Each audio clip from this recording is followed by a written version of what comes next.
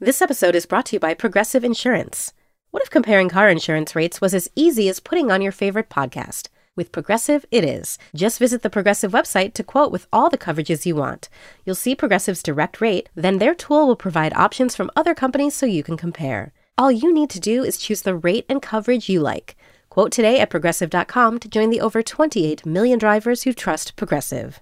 Progressive Casualty Insurance Company and Affiliates. Comparison rates not available in all states or situations. Prices vary based on how you buy.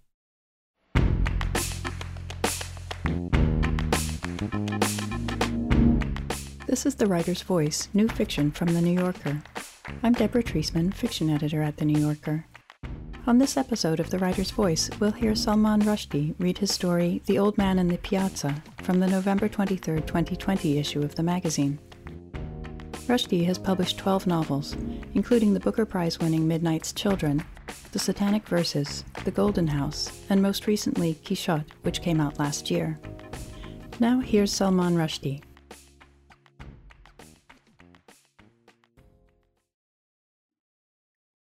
The Old Man in the Piazza. Every day at about 4 o'clock in the afternoon, when the sun's heat has begun to diminish, the old man comes into the piazza.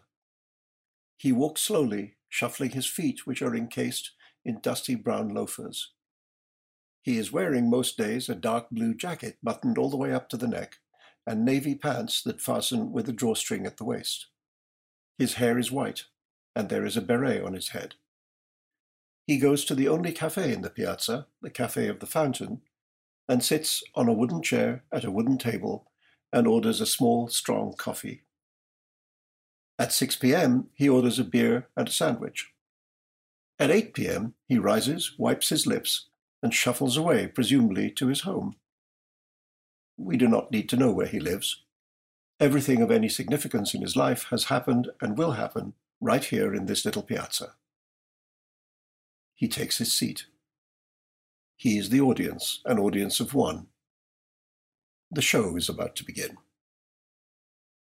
It is a piazza into which 7 narrow roads debouch, one at each corner and one each at the midpoint of 3 of the piazza's 4 sides. Only the side with the church is uninterrupted by a cobbled street. It should be a quiet place, a sleepy provincial square, but it is not. All around the piazza you can hear the loud sounds of people quarreling 6 days a week. On most of these days there are more people in the piazza than live in the locality. It's as if people came here to this peaceful little square in this peaceful little town to get into fights. They drive 15 kilometers from the big city to express their bad moods. They raise their voices, they pound their right fists into the palms of their left hands. They stamp their feet. Doesn't matter which foot, both are stamped equally. If they sit astride motorcycles, they sound their horns in frustration, or to drown out their adversaries.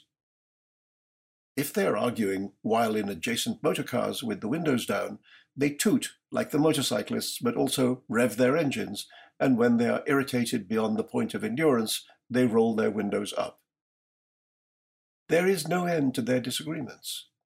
They quarrel about the likelihood of hurricanes, about the scandal of bribery behind the contentious awarding of the Summer Olympic Games to a city in the Arctic Circle, about the impossibility of love and the futility of politics and the secret illegal affections of eminent Catholic priests.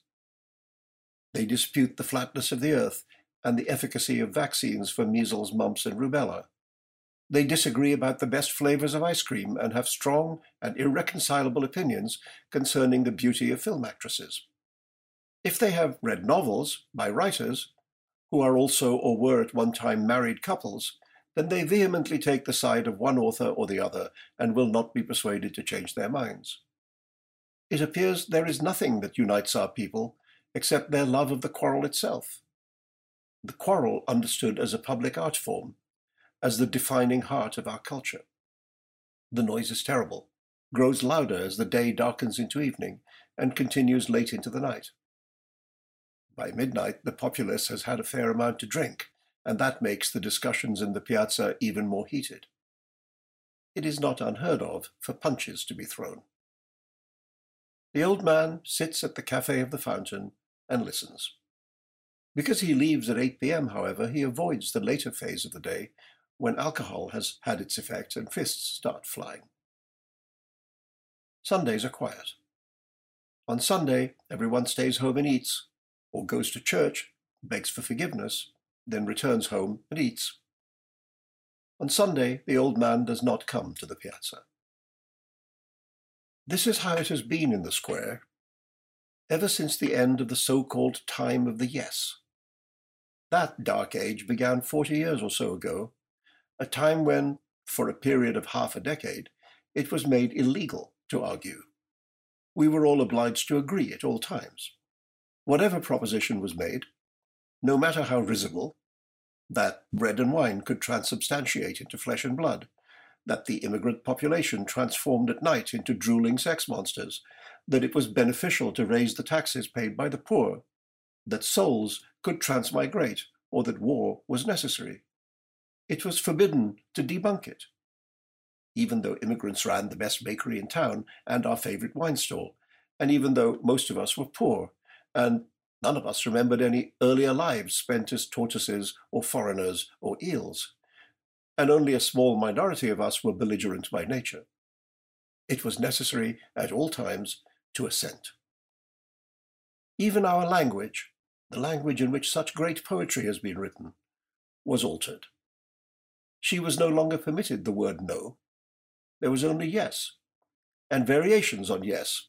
Of course, certainly, for sure, absolutely, totally, no question about it, agreed. When some rash radical remembered the word no, it felt worse than shocking, worse than sinful. It felt archaic, a broken word from an ancient ruined time, like the remnant of a temple built to honor a god in whom nobody had believed for thousands of years, the god of no. What a laughable god he must have been. At any rate, that was how it felt to many of us. Our language, however, sulked. She came to sit by herself in a corner of the piazza and often shook her head mournfully. She became pedestrian. She informed us that she was unwilling for the moment to fly or to soar, or even to travel by train or bicycle or bus. She said that she felt leaden-footed and preferred to sit quietly and contemplate the things that languages contemplate when they are by themselves and feel maltreated. If she needed to move, she told us, she would plod. Her attitude was forbidding. She wore tight clothing that constrained her movements and uncomfortable shoes. We stopped approaching her. Our language did not join the old man at the Café of the Fountain. She sat alone in her corner. They did not speak. In the time of the universal yes, the piazza was quiet. You could hear the songbirds, the larks, whose numbers had not yet been decimated by weekend shooting parties. In the center of the piazza there is a small fountain, the fountain, obviously, from which the café takes its name. And back in the old days, the silence allowed you to listen to the water and soothe your aching heart. The old man was younger then, and his heart ached often, thanks to the repeated rejection of its sincerely offered emotions by young women with hair of different colors. Even in those days when the word no was forbidden, those women were able to inform him that his feelings for them were not requited. "You are so kind," they said, "but on that evening I am having my yellow/brown/red/black hair done."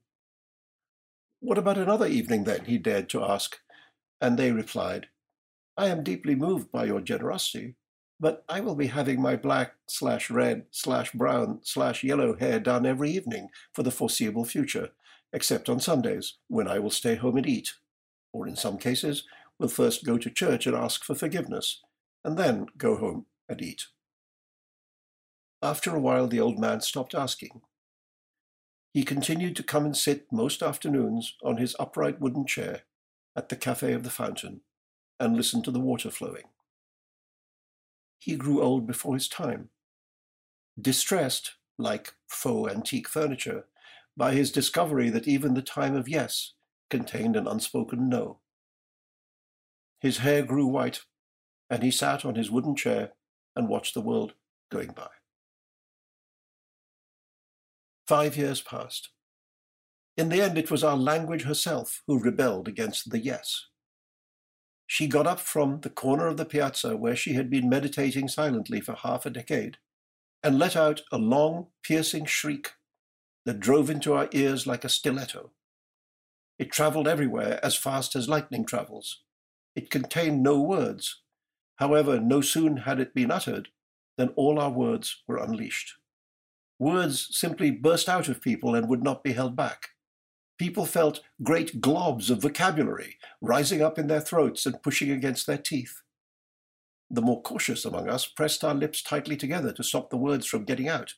But the word torrents forced our lips apart, and out they came, like children released from single-sex boarding schools at the end of a long, dour semester. The words tumbled pell-mell into the piazza, like girls and boys in search of happy reunions. It was a sight to see. They were rough words, these first utterances. Crap, for example, or get lost, or even the excessively emphatic, go fuck yourself. And this crudeness was perhaps regrettable. But these workmanlike, hard-edged words were effective, that has to be said. They were like bludgeons or explosives, and as they hammered down around us, they swiftly brought the reign of the yes to an unsavory conclusion.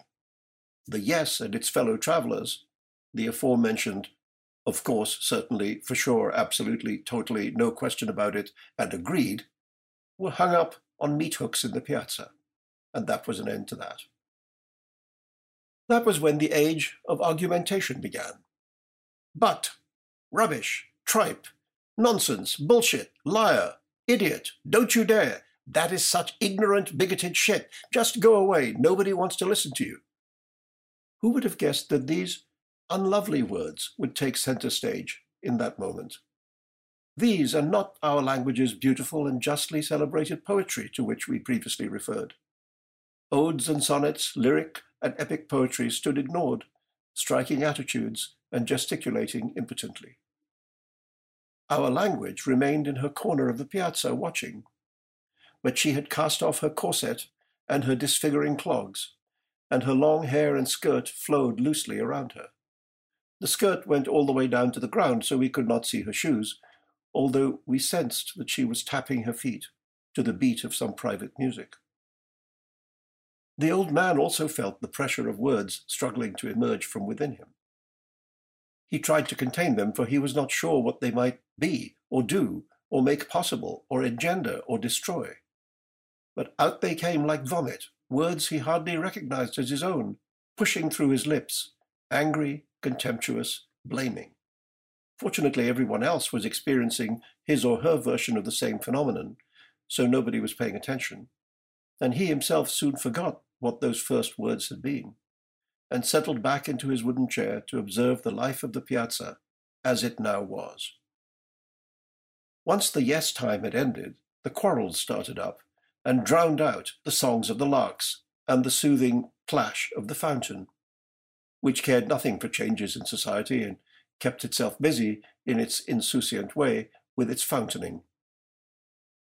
The man, made old by sadness, no longer asked women questions of the heart, questions to which he already knew the answers, which could now be stated plainly without beating about the bush or claiming appointments at the hair salon. At first, for a little while, he missed the silence of the 5 yes years. There had been something heartening about being in a constant state of affirmation, eschewing negativity, accentuating the positive. There had been something, what was the word, something modest about declining to be judgmental, no matter how great the temptation.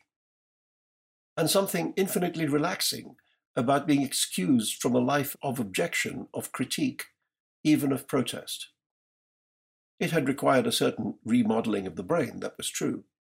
He had had to restrain his natural impulse toward dissent, toward sentences that began, but on the other hand, or, but isn't it true that, or, how can you possibly?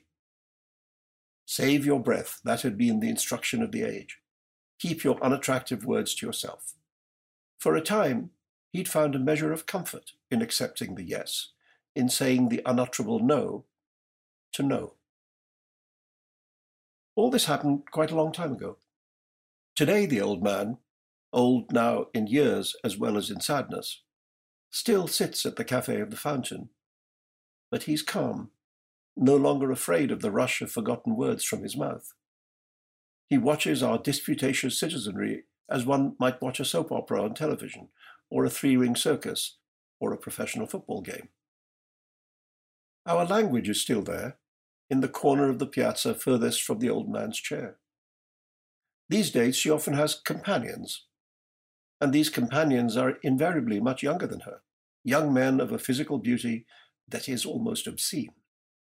These Byronic creatures plainly worship her, and perhaps the old man thinks she even allows them to ravish her in private on those occasions when she leaves the piazza for a while.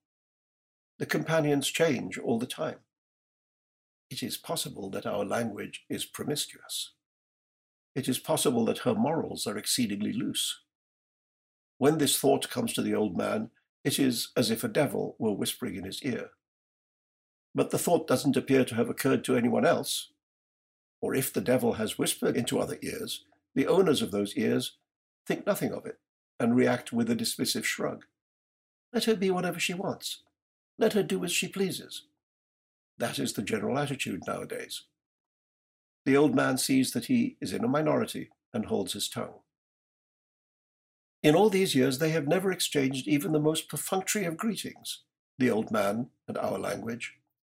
There they sit across the piazza from each other, he on his wooden chair, and she on a little cushioned stool that was a gift from one of the obscenely attractive young men who fell into disfavor with her not long afterward and was erased from her consciousness.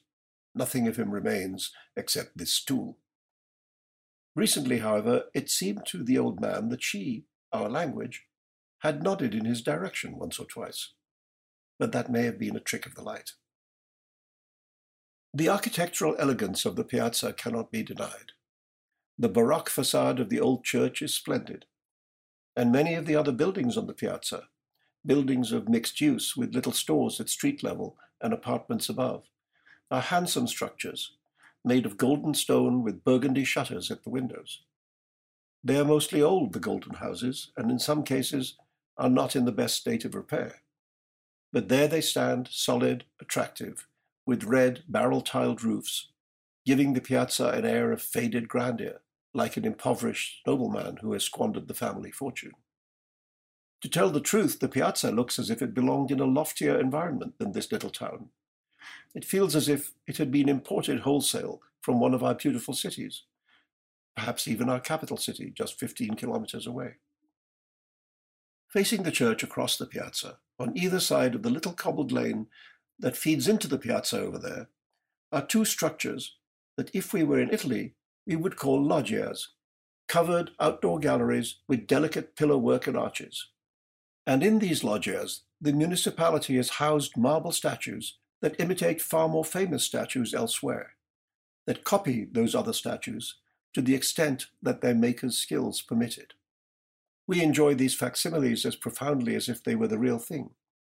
In the absence of genius, imitation is an acceptable substitute. Through these copies, we pay homage to the masterpieces that we will never see. Some of us go so far as to assert that the originals do not exist and never did exist, that these alleged replicas are in fact the great works themselves and should be accorded the respect due to their greatness. This is one of the popular subjects debated daily in the piazza. It remains unresolved. A clarification is necessary. We are not in Italy. If we were in Italy, our language, sitting over there, would be Italian. She might look like Anna Magnani, or she might look like Sophia Loren. But that's not how she looks, because just to repeat it, she is not Italian, and Italian is not the language we speak. This is our language, which we are speaking now, and we are here, not there. The old man in the piazza wears a beret, but that doesn't mean he's French. He's one of us. Now that he has stopped missing the peace and quiet of the yes years, the old man has actually begun to enjoy the quarrelsomeness of his fellow citizens. The vanity of certainty which gives each finger-wagging debater his or her reason for her or his insistence on that or this dispute, strikes the old man as the very fons et origo of comedy. The fervour with which many people in the Piazza hold opinions that are demonstrably untrue. The sun, madam, does not rise in the west, no matter how vehemently you may argue that it does, and, sir, the moon is not made of gorgonzola cheese, and to say this is not to agree with your opponent, who describes it as an elaborate papier-mâché fake, nailed to the sky to make us believe that we live in a three-dimensional universe of stars, planets, and satellites, rather than upon a dish with a great lid over it, a lid like an inverted colander, with many holes through which at night shines the bright thing we have been deceived into calling starlight. The Piazza is full of passionate nonsense such as this, and the old man thinks, oh, let them go on, there's no harm in it after all. This too is the subject of many spirited discussions. Are mistaken notions harmful to the brain, to the community, to the health of the body politic? Or are they merely errors to be tolerated as the product of simple minds? The fact that all those involved in discussing this question have heads full of tosh and piffle does not make for productive debates. The old man has the impression that at the end of each day, people go home drunk on wine and niggles, knowing less than they knew in the morning. And yet, he tells himself, the tongue set free is an excellent thing. Our language, sitting on her cushioned stool in the far corner of the piazza with the divine young men at her feet, is clearly happier than she was in the subservient, acquiescent days of the yes. A day comes, however, when a certain argumentative twosome, it turns out that they are husband and wife, happily married for 30 years, descend upon the old man, seated on his wooden chair, and shout at him in unison, "We can't stand it! You decide for us!" Their disagreement, as it happens, is a small thing. Where should they go for their summer vacation? To the sun-kissed island of A, which isn't very far away, or to the distant country of B, which would be a much more adventurous choice, but less restful. "We just can't seem to agree," they chorus, "so we'll do whatever you say." "Very well," he says. And with those two words he abandons the neutrality of a lifetime, and the little wooden chair upon which he has spent decades being no more than a contented observer of the passing cavalcade is transformed, just like that, into a seat of judgment. "Very well," he repeats. "In these times of strife and stress, I recommend a good rest. Go and sunbathe on the sun-kissed island of A." The husband and wife stand very still. Then they turn to look at each other. "Nonsense," they cry with one voice. "It's a life of adventure for us," and off they go to that distant country of B. Some weeks later, they return and thank the old man for his judgment. They have seen enormous crocodiles that carry off several children a year and munch on them in the swamps, and giraffes that have grown to record heights, and giant axolotls. They have heard languages they have never heard before, and witnessed the most vivid of spectacles, an avalanche that buried an entire village, and a military coup that littered the streets with corpses. For a few days, while on safari, they were both transformed into hippopotamuses. But that soon wore off, and they were told that they should have read the instructions to travelers and been inoculated against the local mosquitoes, insects notorious for spreading numerous virulent strains of metamorphism. They say, never mind, it was quite an experience, so worth it, so unique. And rolling in mud, we could get used to that. In sum, they have had the holiday of a lifetime. Thank you, they cry, and their gratitude is genuine. The old man replies mildly that he proposed that they go elsewhere for a quiet time. And they laugh prettily. "But that's how we fly," they exclaim. "Always, we're contrary. We ask people what they think, and then we do the opposite. Call us perverse. But it has worked for us and given us 30 years of happy married life." Word spreads across the piazza that the old man, sitting on the wooden chair at the Café of the Fountain, is a judge with the wisdom of Solomon. A crowd of people rush across the square to ask him to judge them too. The old man has never been in such demand at any point in his long, uneventful life. It is, he concedes, flattering. He gives in. He asks his petitioners to form an orderly line. And after that, every afternoon between 4 and 6 o'clock, when the heat of the day has passed, he hands down judgments, declaring in tones of growing authority that no, the earth is not flat, and no, most immigrants are not sex monsters, no more than you and I. And yes, 100%, God exists, and so do heaven and hell. Word spreads farther. The nearby city hears that this little piazza in this little town contains a sage of such profundity that he can resolve all your disagreements on the spot. The crowd in the piazza grows larger every day. The police are needed to maintain order. There are television cameras. The old man extends his hours until 7 p.m. so that he can adjudicate more disputes every day, except Sunday. After 7, he adjourns his court and refuses to answer any more questions, insisting on being allowed to enjoy a quiet hour by himself, with his beer and his sandwich. And promptly at 8, he leaves the Café of the Fountain and shuffles off to who knows where. It is rumored that leading members of the government and the opposition are discussing a visit to the old man to see if he can resolve their differences. However, it is hard for these people, both on the left and on the right, to accept the possibility of being told that they are wrong. The visit of the politicians remains hypothetical. The old man in the piazza is experiencing something utterly alien to him: renown. Among the growing group of children and adults sitting at his feet, around his little wooden chair, he notices some familiar faces and identifies them as belonging to some of the golden young men who until recently were our language's most ardent disciples. Our language, suddenly almost alone in her corner of the square, while her acolytes wait at the Café of the Fountain, is not pleased by this development. She warns the 2 disciples who have remained loyal to her that this will not end well. They listen respectfully, but her pronouncement comes across as envy. Times have changed. The people care less for our beautiful and complex language than they do for the great, crude questions of what is correct and what incorrect. We have ceased to be the poetry lovers we once were, the aficionados of ambiguity and the devotees of doubt, and we have become bar-room moralists. Does the thumb point upward? Does it turn down? The old man in the piazza is our arbiter, and his thumbs have become a matter of national interest. We are all now gladiators in the Colosseum of the thumb. Our language is uninterested in the verdicts of the old man's thumbs. Opposable, yet for the moment at least, unopposed. She cares only for words of many-layered beauty, for fineness of expression, for the subtlety of what is spoken and the resonance of what is better left unspoken, for the meanings between the words, and the illumination of those meanings that only her greatest disciples can provide. She finds the old man's cheap dicta disgraceful, and even more disgraceful is his growing pleasure at being accepted as the judge of what is right and what is wrong, what is so and what is not so.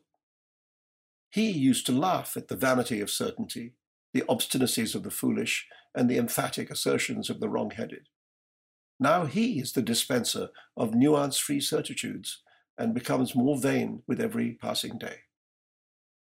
Frontiers have long been a vexatious subject around here. In our recent history, the drawing of borderlines through our territory by ignoramuses from elsewhere has caused much heartache and loss of life. In our minds, the words borderline and ignoramus are inextricably connected. On those rare occasions when we have tried to cross through one of the few border checkpoints that now exist upon our blood-soaked frontier, we have been either rebuffed or, if allowed to pass, sold counterfeit currency by hawkers on the far side who know that we are unable to distinguish the fake currency from the real thing. In our minds, the words border and fake currency are inextricably connected. There are, of course, many frontiers other than those which separate us from our neighbors and make them our enemies. There is the invisible frontier between what we as individuals or as a group deem acceptable and what lies beyond that line in the realm of the unacceptable. That frontier is a place of dangerous landmines, and most of us choose not to go anywhere near it. There is also the invisible frontier between action and observation. There are those who do, and then there are those who watch them do it. The audience sits here, the stage is over there. The fourth wall is a powerful force. The old man in the Piazza has enjoyed his visits to the theatre, but it has never occurred to him to climb up onto the stage. And in those avant-garde moments when actors have descended into the audience, he has felt deliciously shocked in an old-fashioned way. Long ago, when he was young, he saw a show in which an actor pretending to be an audience member sat in the front row throughout the first act. During the intermission, a telephone on stage rang unanswered, until finally the actor lost patience and went up onto the stage to answer it. It was his wife. While he was on stage on the phone, the second act began and he was trapped in the play. The old man found this to be a delightful conceit, utterly implausible, but a joy to watch. It never occurred to him that one day he would be the person answering the phone during the intermission. He never imagined that he would become the audience member trapped in the play. But now that he has crossed that border, he has taken to his new role with relish. He has nothing against frontiers per se. On the contrary, he has begun to see it as his duty to define the new zones of propriety, winnowing out unacceptable attitudes and corralling them under the heading of forbidden things, while those whose attitudes are permissible remain here among us in the freedom of our undoubtedly free country. No longer willing simply to answer yes or no questions, he seeks to establish which of the disputing parties is the more virtuous, and to hand the palm of his judgment to those who have led better lives. It is even suspected that on many occasions he judges in favor of a plaintiff who is undeniably in the wrong, purely because his rival is shown to have led a less wholesome existence. In short, the old man is making himself a judge not only of rightness, but of rectitude. This worries some of us, but we are unwilling to express our worry because of the old man's popularity. Our language languishing in her corner is perturbed. She tries to argue that the old man may be leading us toward a new version of the time of the yes, in which even more words may be placed off limits. That's frontier justice, she warns. Remember the landmines. Stay away.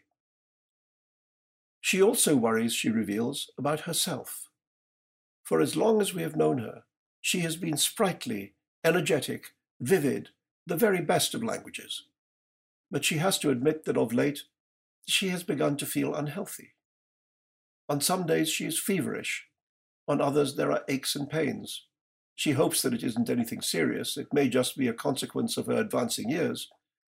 For while she may look youthful and beautiful, she thanks us for our compliments on her appearance. She is always grateful for our approval.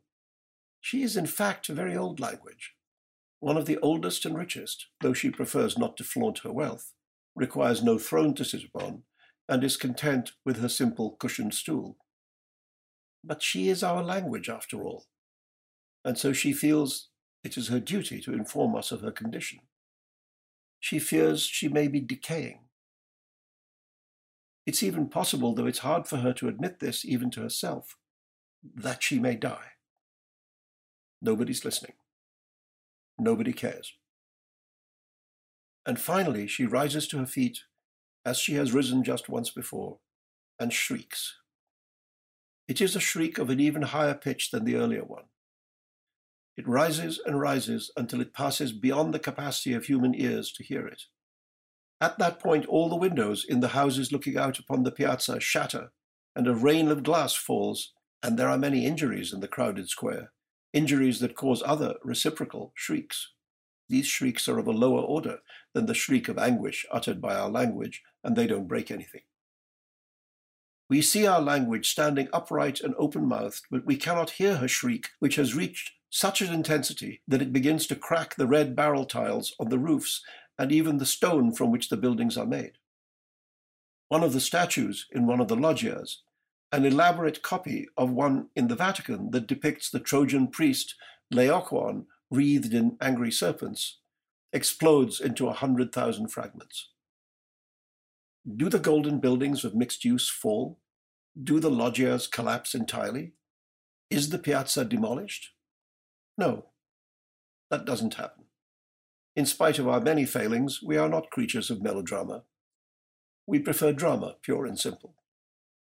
So the piazza stands, but the cracks are there, we can all see them. The buildings are cracked from roof to street. The tiles fallen, the burgundy shutters hanging askew. That's the truth. The piazza is broken. And so perhaps are we. In the meanwhile, she's still standing there, our language, screaming her silent scream. And over at the Café of the Fountain, the old man feels something happening to his words. They are drying up. They are scrambling further and further back in his mouth and diving down his throat to be dissolved by the various digestive fluids down there. There is a crowd waiting to hear what he has to say, but he is lost for words. The people thronging the piazza are displeased. They want what they came for, to be judged. And they open their mouths to protest the old man's failure to deliver his verdicts. But there are no words to protest with. The people look over at the corner that our language has occupied for so long, our language, whom they have so totally ignored of late. And they see her gather up her skirts and walk out of the piazza, forever abandoning the corner she made her own for more years than anyone can recall. She holds her head high, our language, and then she is gone. And after her departure, nobody in the piazza can talk. The people make sounds, but the sounds are shapeless, devoid of meaning. The old man rises helplessly from his wooden chair with his beer in one hand and his sandwich in the other. He stretches out his arms to the people, as if he were offering them the sandwich and the beer. They turn their backs and walk away. He has become once again what he always was, an insignificant old man. It is unclear what we must do now. What will become of us? We are at a loss to know how things will proceed. Our words fail us.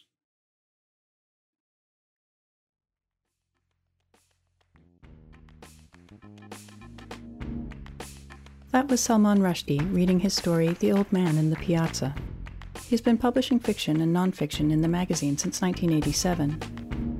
You can hear more New Yorker fiction read by the authors on NewYorker.com or on the New Yorker apps available from the App Store or from Google Play. On the New Yorker Fiction Podcast, we invite writers to choose stories from the magazine's archives to read and discuss. This month, Elizabeth Strout reads Bravado by William Trevor. You can subscribe to that and other New Yorker podcasts by searching for The New Yorker in your podcast app. Tell us what you thought of this podcast by rating and reviewing The Writer's Voice in Apple Podcasts. Our theme music is by Jordan Batiste and Ross Michaels of North American Plastics. The Writer's Voice is produced by Michelle Moses. I'm Deborah Treisman. Thanks for listening.